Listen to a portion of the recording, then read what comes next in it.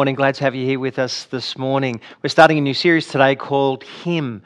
Well, the new world that comes into being when Jesus enters into someone's life. But just as we begin this morning, there's two things I want to comment on. Firstly, great to have the youth band contributing towards our gathering, so keep up that great work. It's great that you are creating a worship space for us as well.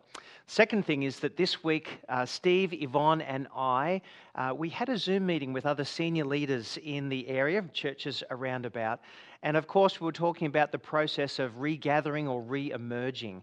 And with the new restrictions or the retraction of some of the easing of the restrictions that have just been announced last night, we're anticipating that it's going to be quite some months before we're back together again in larger spheres. So that gives us an opportunity, we believe, for some creativity. So we're imagining or reimagining some clusters that may eventually emerge where we actually don't just focus in on ourselves, but maybe we meet in different venues where we invite other people into that space as well and try and cultivate a sense of wider community within our community, but also as we gather and meet together as a church. So more information to come, but it seems as though together we're going to have to just work through this time and be as tactile as we can. Well, today's topic, Him and a new identity. Some years ago, my wife and I were coming back from our study over in the United States. We were on an aeroplane that was traveling from London all the way through to Fort Worth, Texas. My wife and I Bron and I had finished off study in the United States, and we decided we're going to do a grand trip. A trip from the US, we were going to go to England, from England over to Israel, back again, and all the way home. And as we booked everything in the United States, we realized that we had enough frequent flyer points that could actually transition us from the final leg home. That was the leg from, if we got from London to the US and LA airport, we could fly all the way home on Qantas. So we went ahead and booked all those tickets. Everything was arranged, and we went on our trip.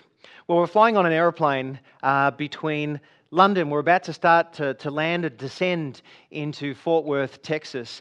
And we heard over the intercom that this plane that we're on was going to actually transition from being an international flight to a domestic flight, and that we're going to have to transfer or pass through customs. Well, an alarm bell went off in my mind because I realized that we didn't seem to have all of the paperwork. I thought we were going to be in transit. That is, we're going to stay on the flight and go from Fort Worth to LA and then board our flight with Qantas and return home. But we're going to have to pass through, we were told, through customs. So I remember walking through the line and waiting, and there was a very large man with a federal uniform on, and he looked at our passports, and then he looked at us and he said these words. He said, "You don't have a valid visa, so we're going to isolate you, we are going to interrogate you, and we might incarcerate you." So it was in that moment, we were pretty tired by this stage, so I actually something rose up from within me, and I said, "No." I said, "This is not our doing." See, when we were in the United States through our travel agent, we booked everything, and we thought we were going to just be in transit, passing on our way through in-between spaces. We didn't realize we were going to pass through customs.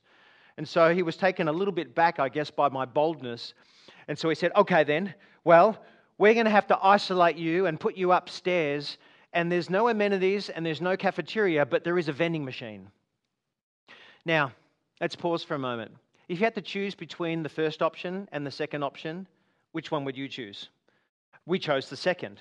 And in that moment, he stamped our passports with these words, these letters, TWOV, transit without a visa.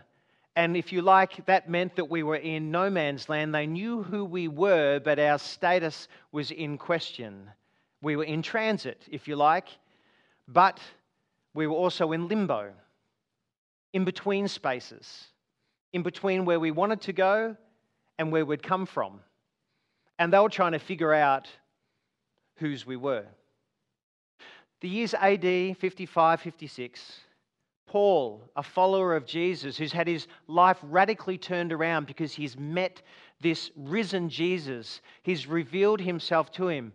Paul had been going around the empire trying to capture followers of Jesus, and he killed them. But he'd had a radical encounter with Jesus. It had transformed his life. So now he was walking around and moving around the empire, declaring that there is a new king, that God's kingdom has broken into this world. In fact, it had broken into his own life, his heart and mind. And he was declaring that there was a new king and he's not Caesar. And so Paul, because of those treasonous words, he's actually been placed in jail. He himself is incarcerated, and he's writing to other would-be followers of Jesus in around the city of Ephesus, that is in modern-day Turkey today. And he's wanting to remind them of who they are. If you like, when someone has become a follower of Jesus, they're stamped in their passport, their identity, TWOV. That is, they're in transit. They've got a different kind of visa. They're in between spaces. They're in between the present world and the age that we live in now and the future age of God's kingdom, when he will come and fill this earth with his glory and his power and his beauty and his justice, just like the waters cover the sea. And Paul's wanting to remind them in the places where they are of who they are and to ground themselves really deeply in that reality, because he understands all the pressures and the pulls and the challenges that they're facing in their lives. And so in verse 3, it picks up in the book of Ephesians.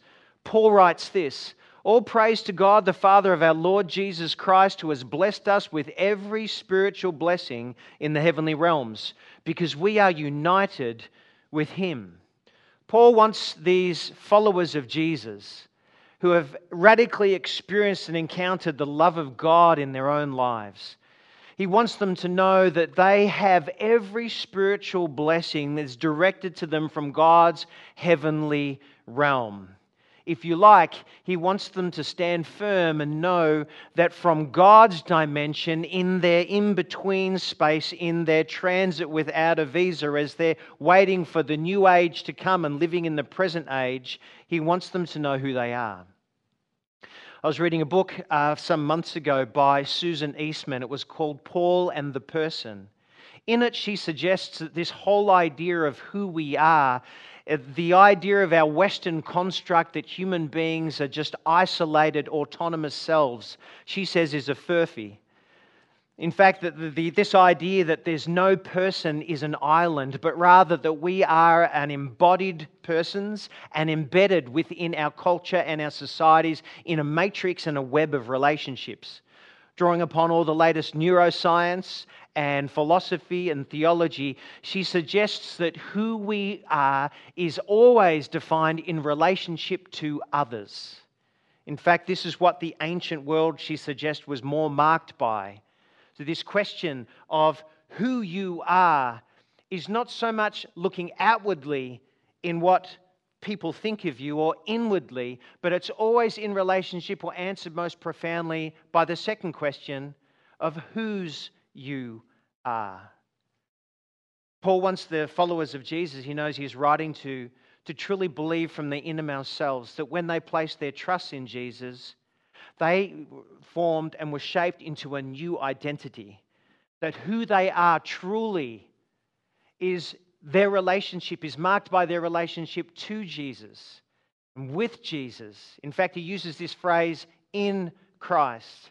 That is, what has become true of Jesus Christ is now true, utterly true for them. And he wants them to know that every spiritual blessing that God can give you has been given to you from his realm, and he wants you to stand firm in that. And if you want to answer the question of who are you, he would press a bit deeper. And at least in Susan Eastman's book, she says you need to answer the question more profoundly, more deeply, more fundamentally, to know whose you are. That is, who are now you in relationship to and with?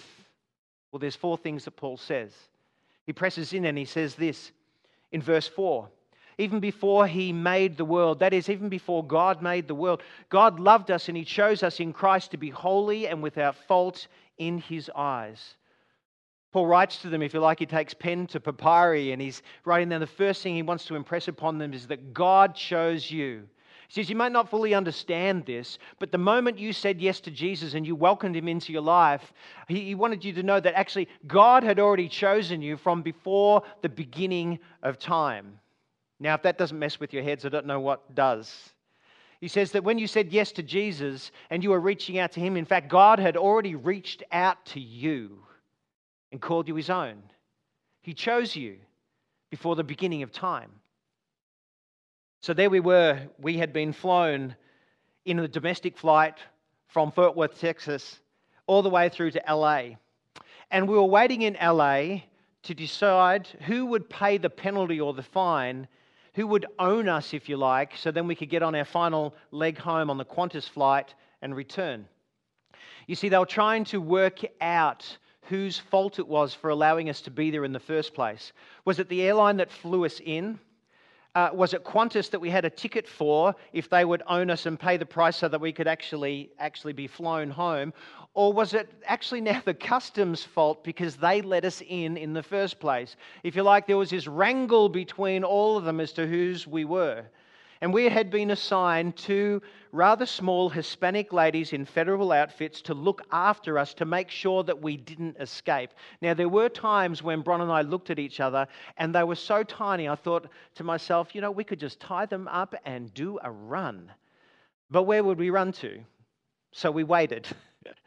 And we waited, and we waited, and we thought in the waiting that might turn from hours to literally to days before they would decide whose we were. Well, Paul wants to impress upon the people that that is profoundly not the case of what happened when God chose you, when you place your confidence and your trust in Jesus. There was no argument between the Godhead about ownership and status and who was doing what. If you like, there was no conversation between the Son to the Father saying, hey, you sent me down to earth in the first place. Or the Father to the Son, he said, hey, you went there to try and reach out to those humans in the first place. And the Father and the Son didn't point at the Spirit and say, hey, you're the one that was working in the lives of those human beings to actually incline them towards us in the first place. There was no wrangling in the Godhead. In fact, when someone placed their trust in Jesus, it's as though he said, God has chosen you before the beginning of time. And he didn't just choose you so you could just twiddle your thumbs or, if you like, sit up in isolation with the vending machine. No, he chose you for a reason. He chose you so that you would reflect him and his goodness and his mercy and his justice back into this world. If you like, he wants you to use your hands and your feet and your voice and your mind to do his bidding, whether it be at school, at home, or in the workplace, on the sporting field, wherever you are, that you might be a change agent for God. So in the past number of weeks, we have been listening and watching, and some of us participating in the Black Lives Matter rallies and movement that's been disseminating from the States and transitioning around the world. See, the goodness of that movement, if you like, or some aspects of that which are profoundly connected to being a Jesus follower, is that it's standing up for injustices. Some of you would have been moved to have a voice. Some of you would be thinking, what can I do? You see, God hasn't put you here just so that you can wait for the new heavens and earth to come. He's put you here on earth to be a change agent. So for some of you, as you've watched that and deeply felt the burden of centuries of injustice towards black people, indigenous people within our culture, some of you have been stirred and wondered, what can I do at a local level? Some of you otherwise would have been stirred by God to say, what can I do at a state level? Some of you, I bet, have been challenged to say, God, what does it mean for me to respond to the great injustices and try and bring healing in a land at a national level? Well, some of you might be called to actually not just give yourselves to this particular cause, but for work for injustices and the rectifying of those over the course of a whole lifetime. Whatever it is that God stirs in you, you are here to have a voice and to make a difference and to bring his kingdom in a strong and a firm and a good and a profoundly influential manner. I remember a friend who was working in a workplace that was kind of one of those places that would be hard to find these days, but sadly they're still also true. He said in this place it was very blokey. They used to talk condescendingly about women. In fact, when you walked into this workspace, there was pictures of women plastered all over the walls. He said at lunchtime, they would put on videos And he said, I would watch men start to watch these videos of women that were very condescending and that were very objectifying. And he said, as a follower of Jesus, I was stirred up to go, what do I do? Who do I need to be? What is God calling me to do in this moment? So he said, what I decided to do was when we had our lunch and they put on their videos, I would go and sit beside, in fact, in front of some of these men who I knew were family men. He said, I would sit there across the table, and whilst they were staring past me at the TV screen, I would start to engage them and talk to them about their children, about the relationship with their wives. He said the incongruity of that kind of conversation with what they were watching was such that they would sometimes get up and just move away or turn it off and alter their, if you like, their lunchtime habits. He said, I knew I was having a difference after some months when one of the old workmen came back. He came into the room and he looked around. He said, I would stay afterwards and I would pull down all the pictures of the women that they'd plastered up all over the walls. He said, this man came back and he looked around the room and he saw and he smelt and he felt what was going on, and he just declared, something's different. Something's changed here in this workplace. I don't know what it is. And he thought to himself, I know exactly what it is. It's God's effort and impact and working through me to transform the environments that I'm in. You see, God didn't choose you from the beginning of time so you could twiddle your thumbs. He chose you so you would reflect Him into the world. I wonder what God is challenging in you today for you to be a change agent in. And why did He choose you? Because you were extra special? Because you were the pick of the bunch? Because you were better than anyone else? No, He chose you because He loved you. In love, He chose us. We've been running the Alpha course over the past number of weeks. And as I've heard the simple message of Jesus again being directed and being articulated and being expressed, I've heard and seen people who have not heard the basic message of God's goodness and His love for all creation. I've seen it as people have heard this simple and profound message just again resonate in them and through them. And it strikes me every time that this profound message of there is a Creator and there's a God who knows you and loves you, and He wants to be in relationship to you and with you. He wants to transform your life so that you would be a transforming agent in this world. God loves you. It's so refreshing to hear the simple power of that statement. God doesn't choose people for no reason. He wants to rework them and renew them. And He does it because He loves you. Do you know the love of God? Paul presses on and he writes this: God decided in advance to adopt us into His own family by bringing us to Himself through Jesus Christ. This is what He wanted to do, and it gave Him great pleasure. Paul wants to impress upon them that not only did God choose you before the beginning of time, but He adopts you into His family the moment you say yes to Him. This word adoption is quite the word and quite the action in the early beginnings of the empire, because the Caesars began to look across their own progeny and wonder who would take over the empire. In fact, they would often select outside of their own kids and adopt someone else to be their successor. This has happened with Julius Caesar when he adopted Augustus into his family. If you like, he looked at all of his own progeny, his own sons, and realized he didn't feel that they were good enough for the task. So on his deathbed, it said that Julius Caesar adopted Augustus and he was the successor. He had all the rights and privileges of being a family member because he was adopted into the family of the Caesars. Before my granddad died, he sat my father down and said, now I want to tell you about the rest of the family. My dad said, what? What do you mean? What other family? And then he proceeded to describe all these different stepbrothers and sisters that he'd had. You see, as the story unfolded, we realized that my grandfather had been passed around between mother and anonymous father at that time, passed between and around in the family, wondering who would look after him, who would take care of him, who would own him, who would want him. But for the love of two aunties, he just would have been continually passed around. Well, it got to a stage in my granddad's life where he just drew a line in the sand and he said, enough is enough. I want to start afresh. I want to have a new family that begins and starts with me, and I am the recipient of that decision to start afresh, and I'm ever grateful for it. But you see, when someone says yes to Jesus and God chooses them from before the beginning of time, Paul wants them to know that not only have they been chosen, but they are adopted into God's family with all the rights and privileges that come with it. Who you are, if you like, on the basis of your adoption is not on the basis of your birthright or your bloodlines or your skin color or ethnicity or gender. If you like, it's when someone places their faith and their confidence in Jesus, it's on the basis of that you are welcomed into God's family. You're like, Jesus has done it all. The moment someone says yes to Jesus, he says he welcomes them in as though they've never left. He runs to them and he places a ring on their finger, sandals on their feet, a robe around them. He kills the fatted calf and he has a great celebration because what was lost to him has been found. You are welcomed into God's family. You are given all the rights and the privileges of adoption and status with God. Who you are?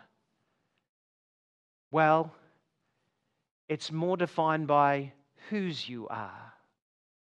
You see, when someone comes to know Jesus, he welcomes them into his family. He adopts them as their daughter, as his daughter and his son. And all the other designations around about us that would determine who we are in this worldly sense are subordinated to this one idea that who you are now is inextricably tied up with your relationship to Jesus, with Jesus, because now you are in Jesus. Paul goes on and writes in a different place, says, no matter if you come from a Jewish or a non-Jewish background, whether you're female or male, slave or free, all those other designations, all those other markers are subordinate to your new identity that you have in Him.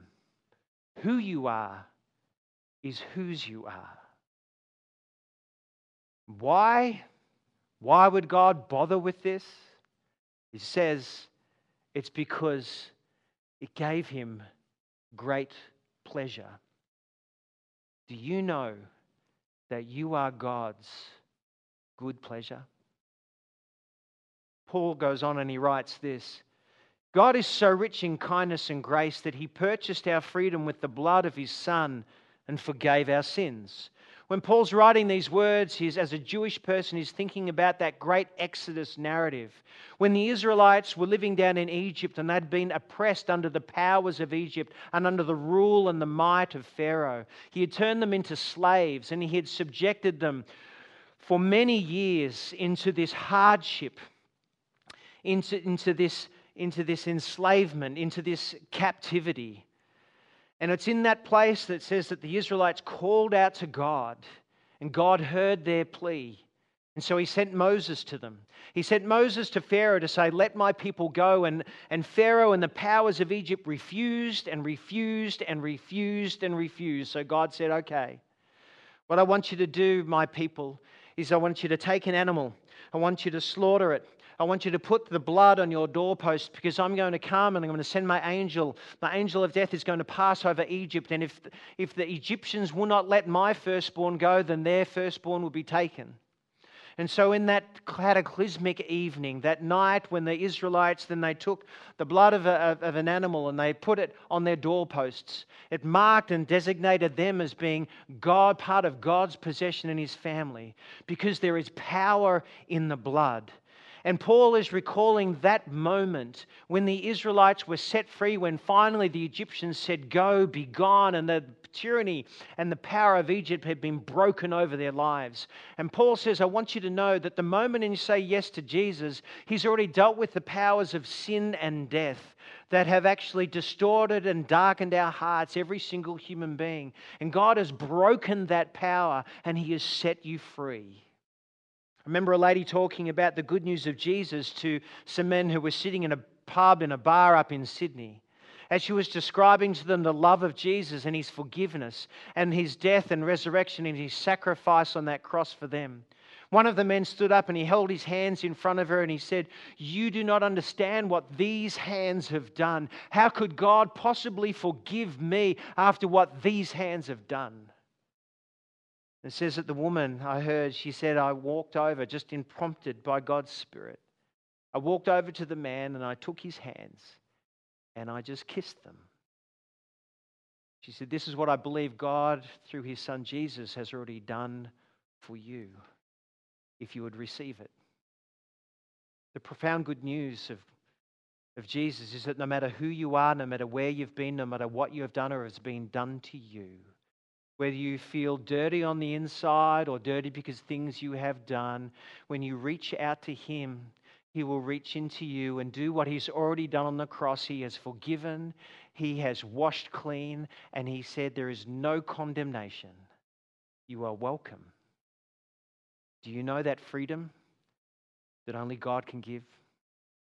Finally, Paul says this, "And when you believed in Christ, he identified you as his own by giving you the Holy Spirit whom he promised long ago." When someone says yes to Jesus and Jesus enters into their life, not only does he defeat the old power that's over you and in you, but he puts a new power, the Holy Spirit, into you. For those of you who are car lovers, he drops a new engine under your bonnet, and the engine happens to be electric because it's charged with the very power of heaven, and it transforms a person from the inside out. I remember encountering God's love that felt like a liquid love flowing through me that was transforming my heart and mind. I was a follower of Jesus, but I hadn't really encountered the love, the profound transformative love from the inside out.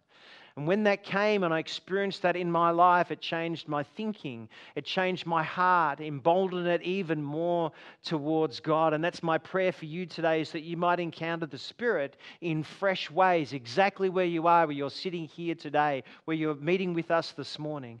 And so Paul says, what I want you to understand is that the moment that you said yes to Jesus, he sent God's Spirit into you and he sealed you. He marked you with his own presence, his Spirit.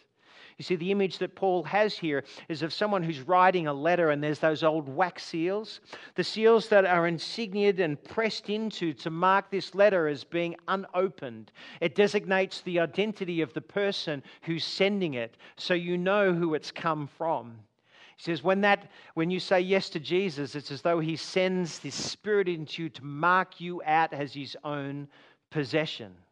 And that's true for you. I love the story in Toy Story when Woody has been captured and they're in transit themselves. If they're going to be shipped off down to Japan, I think, and they've been kidnapped, and Woody for the first time is being told by the prospector and Jessie who he is.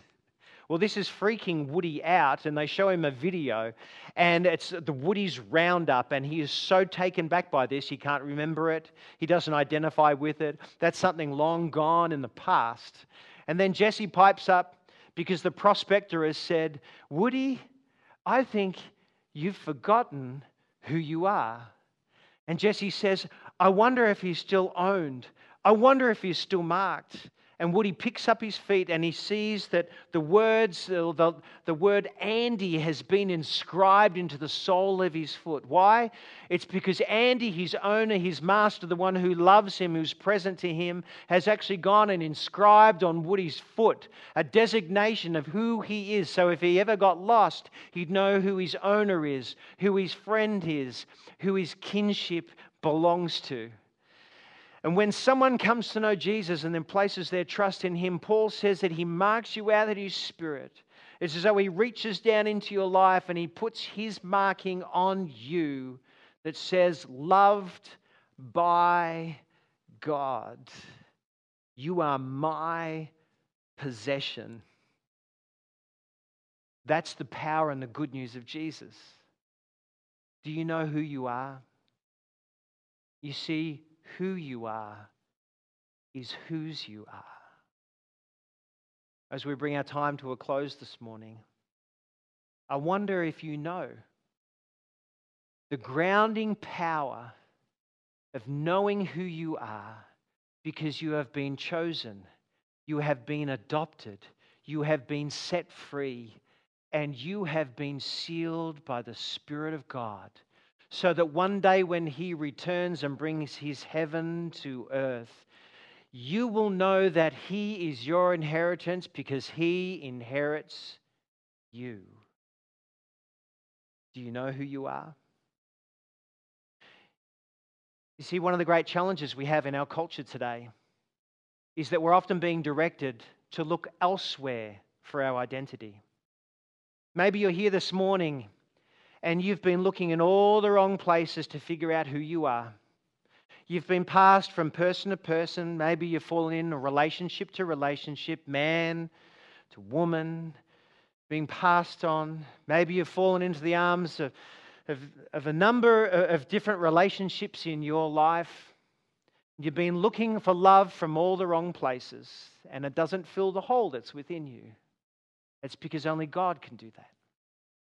I wonder if you're here this morning and you map your self-worth on the basis of how many Insta friends you have or how many likes you get on your Facebook. The only problem with that is that you're always in the power of someone else trying to mark out and tell you who you are. And so it rises and falls on other people's view of who you are and who they perceive you to be. Problem with that is that you're always in the power of someone else. Maybe you're here this morning and the new designation that's going around is that who you really are is how you feel on the inside. It's what you think about yourself on the inside. No one else can tell you who you are, but only you. The only problem with that, I find, is that my emotions change every day. I mean, I wake up some morning and if I listen to what my head says, well, I'll be on a roller coaster for the rest of my life. You want to know who you are? Paul says, don't look out. Don't look in. Look up.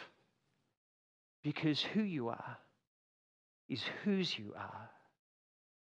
I wonder if the Spirit of God is speaking to you this morning and there needs to be a radical break, there needs to be a radical shift, there needs to be a radical designation and a reorientation of who you truly are, fixed around the person of Jesus, because it's all about Him. What we're going to discover in the coming weeks is that it is all about Him from beginning to end, from the top to the bottom, to the left to the right. It is all about Him and what He has done for us. So I'm going to finish this time now with a prayer. Because Paul writes this and he says, I pray that your hearts will be flooded with light so that you can understand the confident hope that He has given to those He has called, His holy people who are His rich and glorious inheritance. Paul writes this because he understands that when he just says it, it's not enough. That to actually believe these things and to have them firmly gripped and grounded within your soul and within your being and within your sense of identity doesn't just come by saying it. But comes when there's a transforming power through prayer that it actually brings it alive in your heart and mind so that your heart might be illuminated, so that you might know from the very depth of your being who you are in God's eyes. So that might transform the very nature of how you use your body and how you think to do His bidding. So I'm going to pray right now that this prayer of Paul's might be true for you, that you might encounter God afresh. He might ground you. And then we're going to listen to a song. And as you do, I might ask you to just open up your hands and your heart, open up your mind, and that you might receive from Jesus this morning, that you might speak to Him. And the Holy Spirit might pour through His powerful love, transforming nature into your life afresh, so that you will know that you have been chosen, so that you know that you have been adopted, so that you know that you have been set free, so that you know in the depth of your being that He has marked you out and called you by name, for He's inscribed His love and His life and His very presence into your very being. I wonder if you'd join with me. Father God, here in this place right now, wherever anyone is listening from, I ask that you might meet with them powerfully this morning. I pray that you might open up the hearts and the minds of every single person who's listening here, and that you might reveal to them the very nature of who you are. And for those who have said yes to you, that you can impress upon them who you have made them to be, that who they are is whose they are, that they are dearly beloved and held tightly by you, and that you will inherit them and they will inherit you because of what your Son has done on the cross. I pray this, Father. I pray for all those who are bound up in addictions this morning, that you might set them free by the power of your Spirit. I pray, Father, that as they come to the realization that who they are has been determined by what other people think, I pray that you may break those ties and that you might shift their eyes from being outward looking to upward looking to you. Father, for those who have heard this morning the love of God, but it just falls through them because they've been passed around from person to person, or maybe in their childhood that they've been passed around in a loveless place, I pray this morning that they might know that the love of a heavenly Father poured into their lives. Father, I pray for healing over them right now. I pray, Holy Spirit, that you might do your work that only you can do. And I pray all these things in Jesus' name. Amen.